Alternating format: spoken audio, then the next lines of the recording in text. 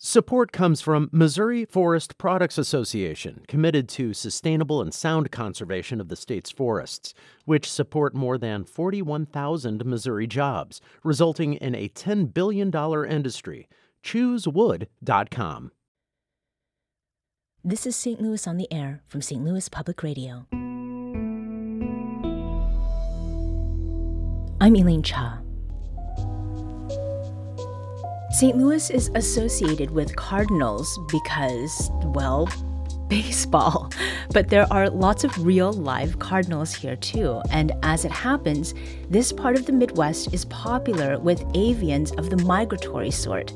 In fact, according to Mike Doyen, president of the Missouri Bird Conservation Foundation, practically every migrating bird in the world flies through our state. Here to talk about why that is and how we can make the most of seeing these birds as they migrate and help revitalize habitat to make our region a place they'll return to, we welcome Tara Hohman, Conservation Science Manager for Audubon, Minnesota, Iowa, Missouri. Tara is based at the Audubon Center at Riverlands in West Alton, Missouri. Tara, so glad to have you here today. No, thanks for having me.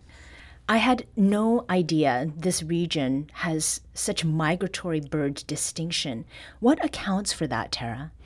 So a lot of the popularity for migration in our area is due to the abundance of resources that this area has, specifically along the river. The river is a great source for early resources becoming available for those migrating birds. And so they're going to stop there, typically first in some of our other natural areas that we have in the region, and then as they move on. So we're really just a great hot spot for helping these birds make their way up north or down south, depending on the time of year. And what is a bird resource? So, yeah, great question. So when we're talking about bird resources, we're looking for shelter. Of course, we're looking for also food, foraging availability. So we're looking for insects that are hatching out. We're looking for any kind of leaf out and buds. Again, this attracts a lot of insects that these birds are trying to find to build up the protein, build up the fat so that they can keep migrating through.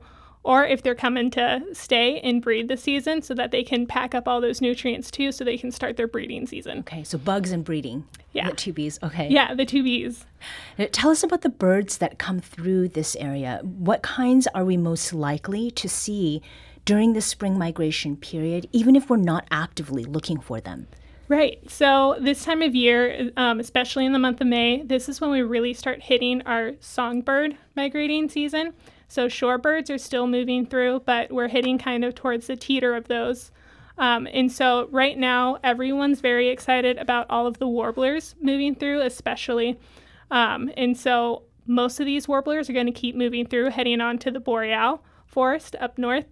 But they're bright, they're colorful, and they attract the eye to almost anyone who's around. And if you haven't seen one, they hook you immediately as a bird lover. Okay. Yeah. And are these birds ones that, do you need to be in a particular area to see them? Or is it just like you kind of look up with caution because they're birds? No, you're right. So if you go to any park, I was at actually Tower Grove Park this morning. You can go to Forest Park, any natural area, even your backyard. If you have like good, nice old trees, you have good developed habitat back there, you're likely to see these warblers moving through. Mm-hmm. Now, do certain birds favor particular parts of the St. Louis region? So you've just mentioned the parks. And Greg asks, what cool migratory birds have you seen at Riverlands in the past few days? Yeah, no, that's another great question. So where birds are particularly picking for are, again, some of these riverine systems. That's where we're going to have the most abundant resources right now. So any area that has a water source or river or stream, that's probably going to be a good hot spot. In terms of riverlands and some of the good birds we've seen lately, we're still getting a ton of shorebirds moving through between dunlins, dowitchers, yellowlegs. We've also had our orioles return, which people love, warbling vireos. So a good mix at this point of songbirds and shorebirds. Mm-hmm. And what about Quincy, which also sits along the Mississippi River migratory path? Yeah, so they're going to be seeing a lot of those same birds moving through, especially those songbirds.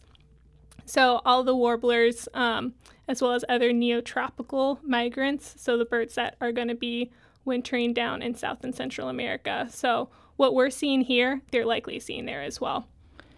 Can you give us a number as to how many birds we expect to see, like, come through? Maybe not see, but that will be traveling through? No, yeah. So about, let me try to remember the statistics directly, but I believe it's 60% of North American bird species will use our migratory flyway moving through. So that's probably close to about, I believe it's around 300 different species that should be moving through. And that's just the songbirds. Okay. A huge suite of waterfowl also use our flyway. Mm-hmm. I think I saw the number 60% of songbirds. Yep, and then 40% of waterfowl. That's a lot.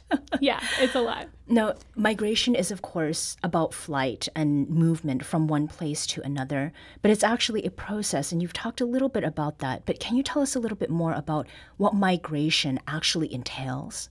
Yeah, migration is a huge, daunting journey for birds, and almost a huge majority of birds do them. There are very few birds that don't really migrate, who might just stick around all year, but the majority do migrate. And so essentially, this journey for most is to get from their breeding to their wintering grounds, or vice versa. Right now, it's wintering to breeding grounds, and that's what we're seeing. So during spring migration in particular, it's a pretty quick trip. These birds are trying to move through as fast as possible to get to their breeding territory, to claim their sites, find their mate, and start that process. Fall migration is typically a little slower, but since we're in spring, the birds that we're seeing now, they're going to be moving in and moving out. Okay. So it's pretty quick, but it takes a lot of resources and energy of these birds. I mentioned the few that are coming from South and Central America. There's ones that are coming from even further south than that, and these are long trips. Wow. And so these birds are really prepped and need all that we can help provide to get them to their breeding grounds safely. Mm-hmm. Now, there are certainly things that don't help. So Linda from Crestwood comments, in general, the arch should never be lit. It's much more beautiful on its own and lit by the moon. It interrupts birds all the time anyway, not just now. It would be better for everyone all the time, humans and birds, not just during migration. We'd save money, save energy with just a little red light at the top. I don't think we need the big giant lights. What other sorts of things, either man-made or natural, are hazards that migratory birds face along the way? Yeah, so you touched on a big one, which is light pollution. Window collisions, building collisions are another big issue that typically happen year-round, but of course are concentrated towards migration just because you have a larger concentration of birds. That's another big issue.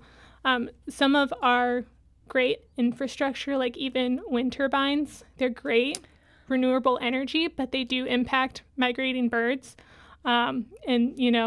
It's particularly placing those where it's not in the middle of a migratory pathway is going to be super beneficial of helping reduce those impacts. Mm-hmm. But those are just probably some of the big ones. And this is a good time to give a special shout out and thank you to the St. Louis Public Radio listeners who helped make our building here in Grand Center safer for migrating birds. I don't know if you saw, Tara, when you were coming in. I took photos. Oh, yeah. Great. Yeah. So our building's walls are made of glass, which is great to look at, but not so good for birds. And thanks to a crowdsourced fund drive last year, we now have decals on the walls where birds were colliding most.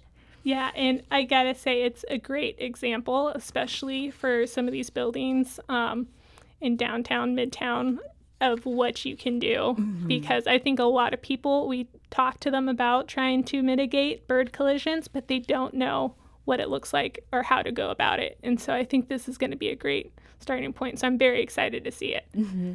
And this excited person is Tara Hohman, who is Conservation Science Manager for Audubon's Minnesota, Iowa, Missouri region. Tara is based out of the Audubon Center at Riverlands, which is a nature preserve in West Alton, Missouri. Now, on the note of natural and man-made, there's human activity, and you mentioned the wind turbines. That's stuff that people are doing. I'm thinking about climate change. Yep. So how has climate change affected bird migration? Yeah, so climate change has definitely had an impact. So we can look at the change in the intensity of our winters and our summers. We're getting more cold events closer to the summer where typically we may not have had them, cold snaps, heavy wind, high precipitation. This impacts migration because it's not allowing birds to move or it's stalling them. And so you're getting this, and I think it's been termed here before, phenological mismatch, which essentially the timing of resources isn't matching when the birds need them. Okay. And so because it's been so warm, say here in St. Louis this spring, a lot of these trees have leafed out and budded out a lot earlier than what some may have expected, which means those birds who are late to the game to come through aren't going to be able to pick up as many resources because those resources are the most abundant when that starts happening. And you see this with songbirds and shorebirds, and some of the impacts may be greater for some than others as of right now, but it's impacting the majority of birds as a whole. So we as humans, for example, as we are feeling allergies come on at different times, that also is indicating that it's changing things for birds too. Now, our planet's sixth mass extinction is underway, and birds are not immune to human-caused threats to species extinction. Are there a couple examples, Tara, of certain birds we've seen less or maybe more of these days than in past years?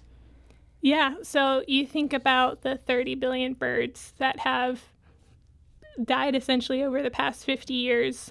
There's a lot of bird species that are impacted across that. No habitat type or bird group is not prone to those effects. They're all impacted. But overall, I would say the biggest group that's being impacted probably are grassland birds, as well as our aerial insectivores. And I know we're talking about extinctions. I know insects. Surprisingly, I know a lot of people don't love their insects out in nature, but they are declining as well, and that directly impacts those aerial insectivores who are looking for that as their sole resource. So, as a whole, I would say those are probably the two biggest ones that are facing threats. So as far as revitalizing migratory bird habitat, why is that important from an ecological standpoint? Yeah. So if you think about it, I'm focused on birds and birds as a whole. Looking at it on a landscape level is the best approach because you're not only helping those birds, but you're helping other wildlife that is utilizing that habitat. And so when we're looking at helping habitat for migration, helping habitat for birds in general, because it all impacts each other, it all applies. We really just need to benefit it so that we can give birds the best chance in migration, because it's hard enough. We can at least help them out a bit, but also for those birds that stick around year long. Yeah. And a lot of my work's focused on the river as one of the declining habitats. And so benefiting that just helps a suite of taxa altogether. Now, people can make changes sort of on the individual level, on the neighborhood level. Laurie in Hannibal has a lighting question. She lives on the Mississippi, and there's a business on the river, and they've installed a couple of really bright security lights. They're glaring, as she says. Could that be a problem for our birds? Laurie wants to know if we talk to the owner, should we turn them off for a week? Or if a business could do like a careful way of adjusting their lights, not to interfere with birds? Like, what can people do around that sort of thing? Yeah, so there's actually a few different options when it comes to light pollution. So one option, of course, is to turn them off. Again, we talked earlier about how that kind of saves energy. It's a great resource. A lot of people keep their lights on for security purposes, and that's no fault in that. So some of the options there are making sure that your lights are downward facing, not facing up into the sky. Those can kind of trap birds into this kind of light funnel. So as long as they're facing down towards the ground, there's also certain luminosities that you can look into. So I believe the Dark Skies Association has some more information on what exactly that is, but they're less impactful for birds. And those are the types of lights that they're using. Yeah. I mean, when it comes to safety issues for lighting a river, is there anything that you can say that might help allay any anxieties or fears about safety being jeopardized because lights are being adjusted? Yeah, I don't know if I could give a definitive answer. I think I've heard one or two things in passing, talking with different groups. And so it's hard to reassure people that lighting isn't the sole thing that's going to impact whether or not safety is or isn't there. But it is something that we can just promote, that with or without the light, situations happen. So my guess is that getting folks more interested and invested in supporting healthy bird populations involves some bird watching. So what tips do you have for the best locations to see birds coming through the area for spring migration? You've mentioned kind of getting near water, perhaps, but what are some other things? So I always think that bird watching should be accessible and easy to do for everyone. So while we have some great locations in our area, the Missouri Birding Trail, for instance, lists out a ton of great sites that people can see near and far within the state. But even just getting started in your backyard, that's the best way to do it. And then venture there from some of your city parks to some of your surrounding natural areas. It's really easy to get out there and find a community in birders, and they're really easy to spot because they all have cameras or binoculars, and they're more than happy to share information with you. So by all means, we're not mean people. We're very friendly and more than happy to point things out. Great. So if you're new to the game or wanting to get in the game, it's super easy to do. And very last question, just in one word, yes or no to binoculars? Yes. Tara Hohman is Conservation Science Manager for Audubon, Minnesota, Iowa, Missouri. Thank you for being here. Coming up, Cinema St. Louis's Q-Fest and its 16th annual spotlight on and celebration of LGBTQ people through cinema. This is St. Louis on the Air on St. Louis Public Radio.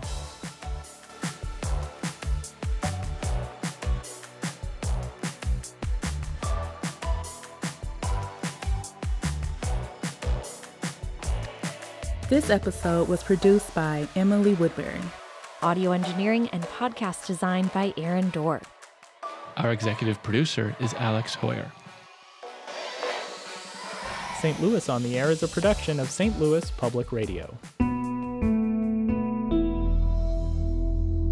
Understanding starts here. Our podcast proudly supports St. Louis artists by using music from Life Creative Group. Do you find yourself regularly listening to episodes of St. Louis on the Air? Suggest us to a friend you think might enjoy our conversations, and leave us a review and rating on Apple Podcasts on the App Store. It's the simplest way to help people discover our show. Thank you. St. Louis Public Radio is a member-supported service of the University of Missouri St. Louis.